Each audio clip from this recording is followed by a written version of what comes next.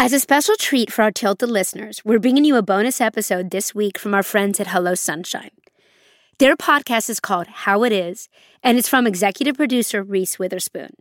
You'll hear women tell their own stories in their own words and share the truths they've learned and lived through. The episode we're sharing today is all about money. No matter how much money we have or don't, it shapes our identities in profound and sometimes uncomfortable ways.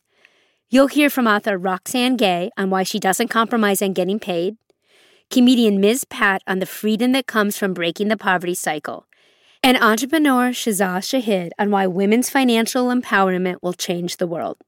After you listen to this episode, you can subscribe at applepodcast.com/Hello Sunshine or wherever you get your podcasts.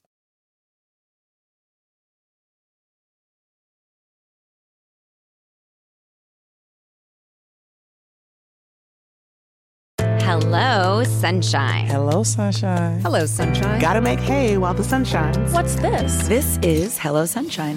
What if by sharing our stories, we could change the world? Welcome to Hello, Sunshine. I'm Diane Guerrero, and this is How It Is, the show where you hear women tell their own stories in their own words. We're unfiltered, real, and totally ourselves. We are back with a brand new season all about value. And on this episode, we're talking about a topic that can make people feel a little nervous. Money. You're a queen. You're a woman every day. You're owning it. You're a woman every day. A queen. You're a woman every day. And I'm loving it. We deserve to be heard. Hola. Hola, mi gente. Hello. I'm so glad you're here. Did you miss me? I've missed you. This season, our theme is values. The value of our money, the value of our time, the value of our work, the value of play, and how we incorporate our values into our life every day. Because there are so many assumptions about what we value and how we are valued. Joining us this season to talk about our values will be some incredible women, including the artist Chantal Martin, the activist Cecile Richards, and oh yeah, the woman who has scored the most soccer goals in the world, Abby Wambach. You guys are in for a treat, not gonna lie. We deserve to be heard.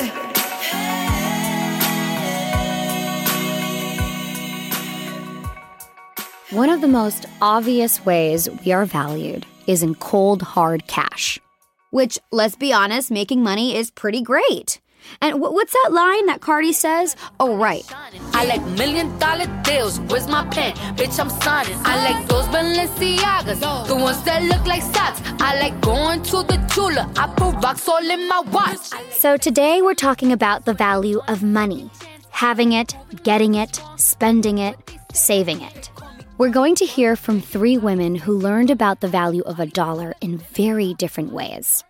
Author Roxane Gay, the venture capitalist Shiza Shahid, and our first guest, the comedian Miss Pat. The funny thing about money is how we value it changes all the time, right? Like, what does it even mean to have enough money?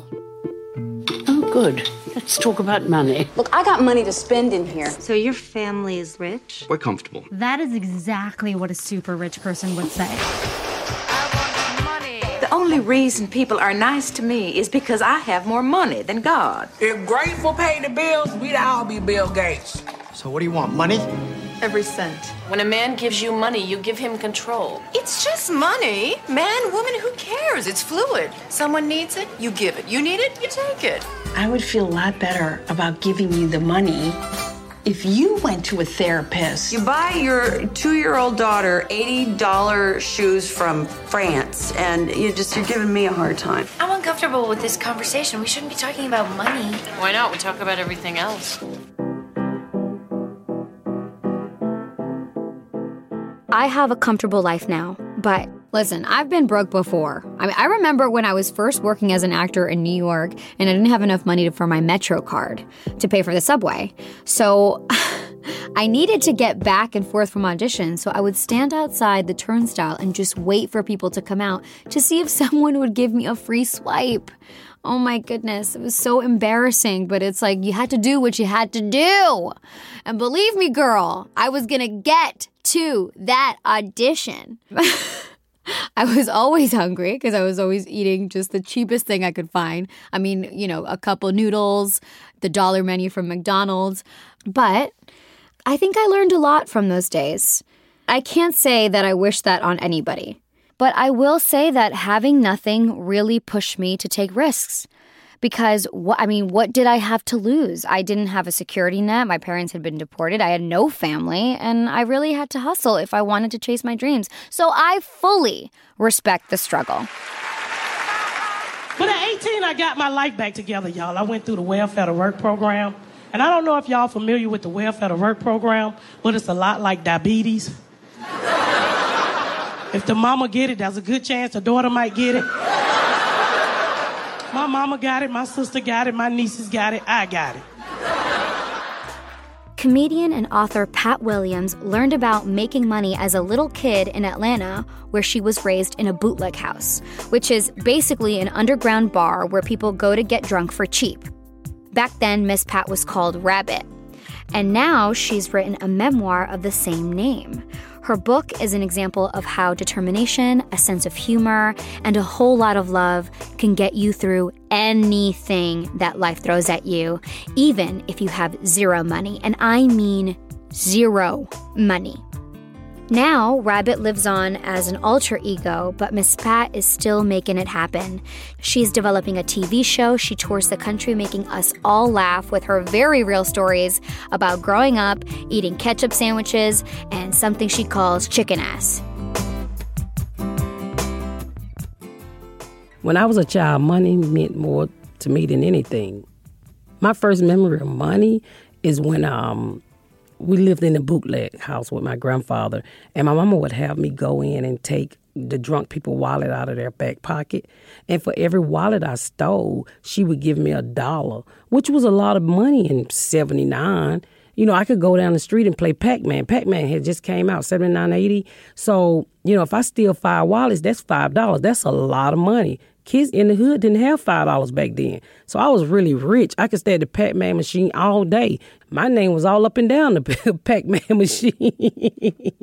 So, it's not something that I look forward to. It was something that she forced me to do. But in return, I got $1 per wallet, which was a lot of money.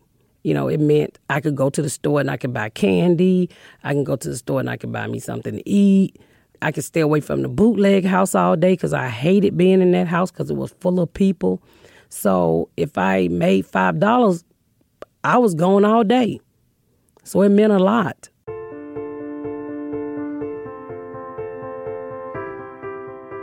I became a mother at 14. And I don't care how old you are when you have a baby.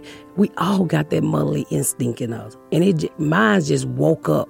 And I started to realize it's not me anymore. I'm a kid now.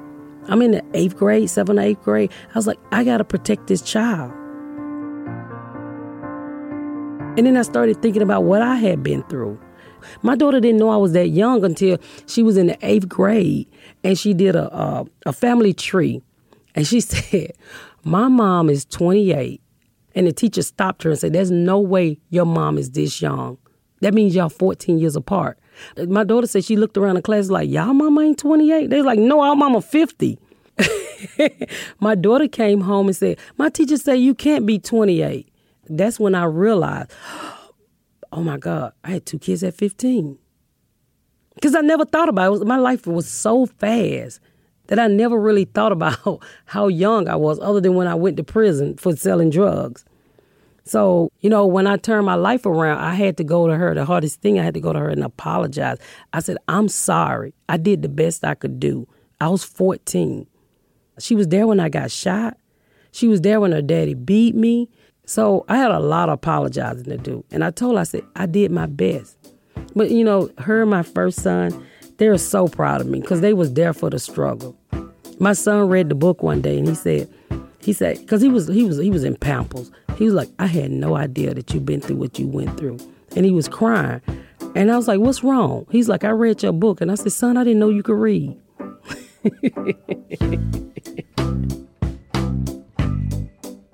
I learned the right way to make money is when I met my husband. And he was, he just got out of the military. He was working at Simmons Mattress, and I'm selling drugs. I'm forging checks. And he was like, yo, why don't you get a real job? He said, when you forge those people checks, you hurting them. And I'm like, how am I hurting them? I don't know them. He said, how would you like to go to your account and somebody done messed up all your money? And I never thought about it that way. And he was like, he said, you can earn more than anybody can give you. And I'm like, no, this is how we do it. He was like, no. Do you want to change? And I was like, well, how do I do it? He said, get a job. I was like, a job? Don't nobody work. I went and got a job at McDonald's making $4.75 an hour. I never felt so humiliated in my life. But he also told me, he said, what if you die, get killed in the street? Who's going to take care of your kids? Do you want to see your kids with your kid's father? So I was willing to suck up my pride and go make those $4.75 an hour to make a change in my life. I have a bit about my first set of kids being Medicaid kids and my second set of kids by my husband being Blue Cross Blue Shield kids. And I tell you, when I finally got health care other than Medicaid, I felt so proud to be able to go in there and pull out a card to say, I'm married to somebody that cares about their family, or I'm married to somebody that take care of us. I got health care. Never thought I would have a health care card other than Medicaid. And I tease my kids a lot because, they had totally two different lifestyles. I mean, I think both of them had pretty good, but the Blue Cross Blue Shield kids didn't have to sell crack.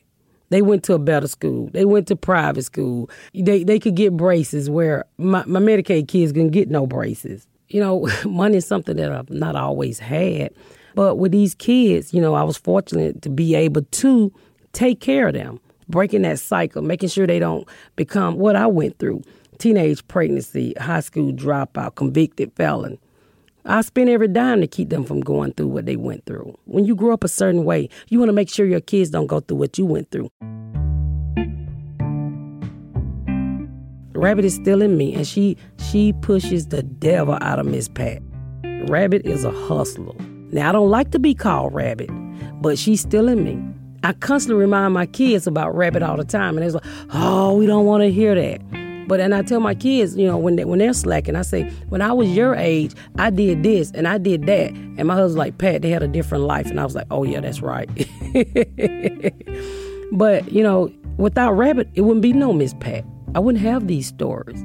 That Rabbit went through the struggles that Miss Pat is able to tell today. When I was a child, money meant more to me than anything. Now money means to me freedom. Because I say this on stage, I don't have to eat chicken ass no more. Boy, if I tell people all the time, that was rough when I grew up and realized my mother was feeding me that crap. I can eat better, I can live better, I can dress better, I can have better things. So it's freedom. And I broke the cycle, the legal way. I mean, in my family, nobody ever leaves anybody anything, but maybe a Section 8 certificate. My dream is to leave each one of my kids a house and some money. So it means finance means a lot to me. I don't want to be in debt. I don't want to owe anybody. As a first-generation American, I think about that all the time, about how to build generational wealth. For someone like me or Miss Pat, the statistics are pretty terrifying. In America, for every $100 in white family wealth, Black families hold just $5.04. And for the average Latino family, it would take 84 years to amass the same amount of wealth white families have today. We also learned from Shiza Shahid, our investment expert, that just 3 people have more money than 50% of most Americans combined. Hiring for your small business? If you're not looking for professionals on LinkedIn, you're looking in the wrong place. That's like looking for your car keys in a fish tank. LinkedIn helps you hire professionals you can't find anywhere else, even those who aren't actively searching for a new job but might be open to the perfect role. In a given month, over 70% of LinkedIn users don't even visit other leading job sites. So start looking in the right place. With LinkedIn, you can hire professionals like a professional. Post your free job on linkedin.com/people today. Shiza is the co-founder of the Malala Fund, a global nonprofit whose mission is to secure access to girls' education worldwide. These days, she's putting her energy into funding entrepreneurs with a social mission through the venture capital fund Now Ventures. And today, she came by to remind us that we hold the power to make change in the world. Women do. So I spent my childhood and my adolescence volunteering in women's prisons, in microfinance and microenterprise. I worked in a camp for internally displaced people when a massive earthquake hit Pakistan, killing about 70,000 people. I was living at a time when Pakistan had a military dictator who was taking away many civil liberties, and I became quite active in protesting those moves and demanding social justice. So when I was about 14, I began volunteering with an organization that was creating programs for women around microfinance and microenterprise. These were women that lived in the slums around the city. So, they had very little, and many of them were working in households as domestic help, and everything about their life was tenuous. Even their homes weren't permanent structures. They were living on essentially borrowed land, and any day could be forced to vacate. And so everything was so uncertain in their lives. And I remember this one woman in particular whom we gave a loan to, along with some business training. And she used that loan to start a corner shop, to lift her family out of debt, and to send her 3 daughters to school. Despite all the uncertainty, despite all the things that we take for granted that she didn't have, that she was going to choose to make a better life for her daughters, that stayed with me. And this was a pattern that we saw over and over again, and one that the data supported, that when you empowered a woman to earn $1, she invested 80 to 90% back into her family and her community. It was typically 30 to 40% for men. So if there's a silver bullet in fighting poverty, it's economically empowering women. Yes, it is so satisfying to know that the research bears this out. Empowering women financially is the way to change the world.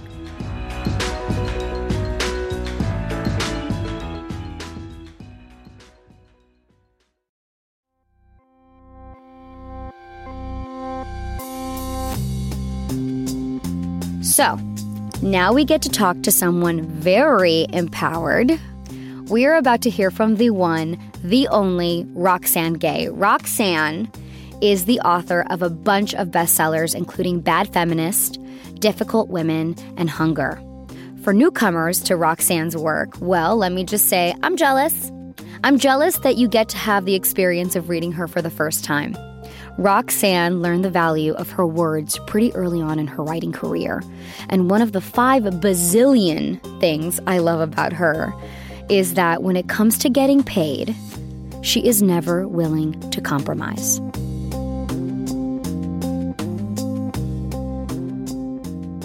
I've been writing since I was 4 years old, and in my 20s I wrote a few essays and I wrote many, many bad stories.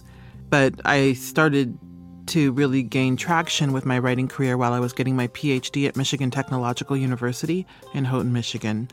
And I just started writing blog posts, and someone at a website called HTML Giant saw those blog posts and invited me to contribute there. Then someone at a website called The Rumpus saw what I was writing for HTML Giant. And then someone at Salon saw what I was writing at The Rumpus. And then at The Guardian, they saw what I was writing at Salon. And then the New York Times saw what I was writing at The Guardian. And so each writing opportunity parlayed. It was not until I started writing for Salon that I was paid for my writing. And the first piece I wrote, I was paid $50 for at Salon. So I was living on a graduate student stipend and student loans while I was living in a small apartment in Michigan, just writing whenever I could.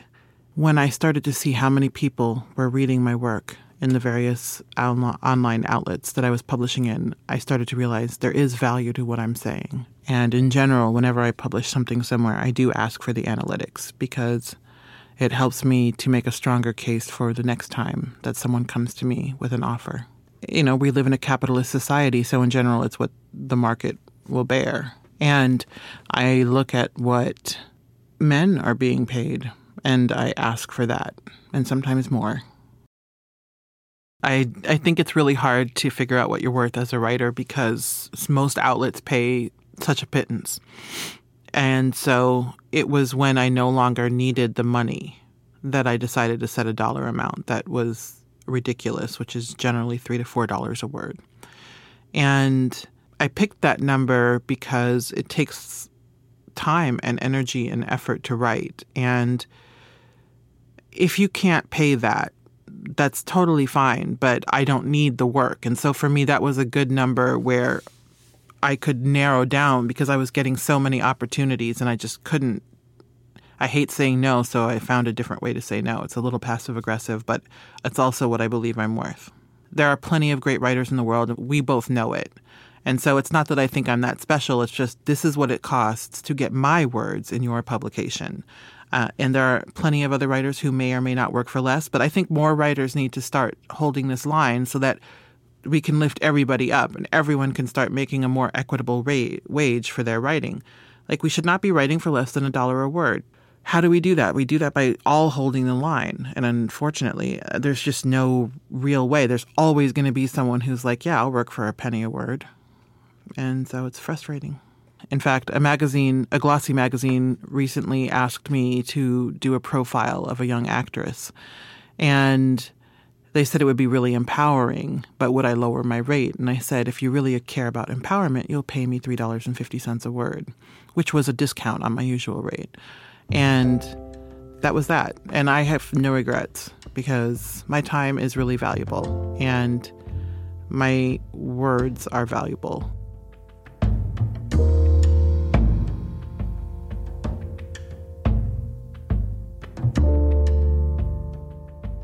I had a book deal with TED Books, an imprint of Simon & Schuster, to publish a book called How to Be Heard, which was basically going to be a treatise on how to use your voice and make an impact.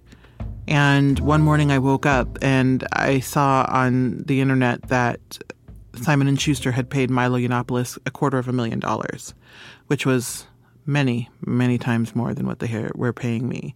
But that's not why I was upset. And I thought about it and I just got angrier and angrier because enabling that kind of white supremacy is really unacceptable to me, particularly because Milo's not a true believer. He's a provocateur.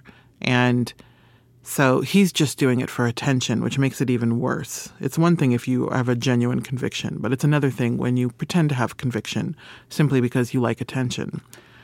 And so I thought about it and I emailed my agent and I said, I don't want to work with Simon & Schuster. I'm going to cancel this. And she said, okay. And she never once questioned me and it was great. And so I canceled my contract and paid back the advance. In some ways it was scary because, there are only 5 big publishers and I worried about whether or not other publishers would be interested in working with me. And I just worried about what it would do to my career. But I have always had the luxury of a day job, and that has allowed me to make really solid ethical decisions about my work because my rent was not being paid necessarily by my writing. I think it's really hard to be consistent ethically in a world where pretty much everything is unethical. And so I think we just make the best decisions that we can based on the current circumstances. And so it was a difficult decision, but it was also a very easy decision in that I knew I was not going to work for a company that thought it was good to do business with Milo. I was in a financial position to pay back the advance, and so I did. And I understood that there were other writers who wanted to pull their books from Simon & Schuster but could not afford, either career-wise or financially, to pull their books. And I totally understand that.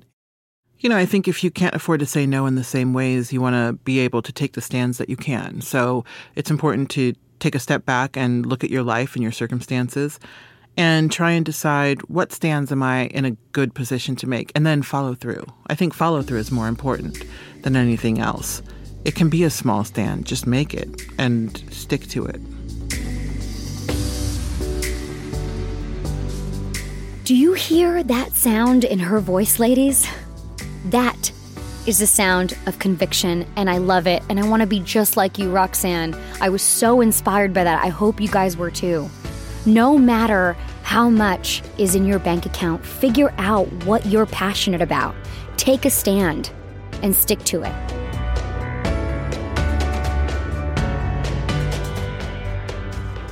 Listening to these women today also makes me realize that the things that make me feel rich have nothing to do with money. Like, you know what makes me feel like $1 million? Knowledge. Knowing stuff. Knowing that I care about other people. That said, I do love a little luxury, like getting my nails done, going shopping, and getting nice makeup. Some of our upcoming storytellers, like Cecile Richards and Maria Menounos, have their own definitions of luxury. Luxurious to me is hanging out in my kitchen with my 3 kids, and sometimes Ollie, my dog, and sometimes my husband, Kirk, and cooking all day. A nice soft bathrobe feels luxurious to me. Making some fabulous feast. Soft bed sheets feel luxurious to me. Arguing about what kind of pie that we want to make. Getting to sit in my yard and meditate feels luxurious to me. And for Miss Pat? Really expensive weave. My beautician makes my wigs. Ain't nothing. You have me looking like a horse in Indianapolis. On this episode, you heard from Miss Pat, Shiza Shahid, and Roxane Gay. We live for your comments, people. Hit us up on Twitter and Instagram and use that hashtag #HowItIs. You can always find us at hello-sunshine.com. Stay right where you are so you can listen to the next episode, which is all about something we do every single day. Work. Making moves in our own time.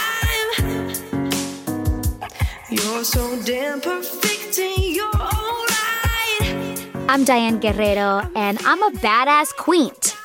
That is an extra special queen. Protector of justice, daughter of immigrants, change maker, and human lover.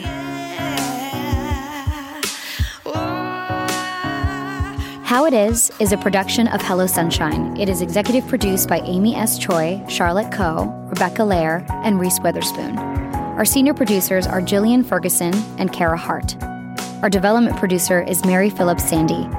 Sound design by Jocelyn Gonzalez. Our theme song, Queen, is written and performed by Victoria Canal. We deserve to be heard. By the way, did you like quaint? A quaint is just a queen, but it's just a quaint. You know what I mean? It's just a little more flair, unless I haven't researched it. Maybe we should Google it. It's just an extra special queen, exactly.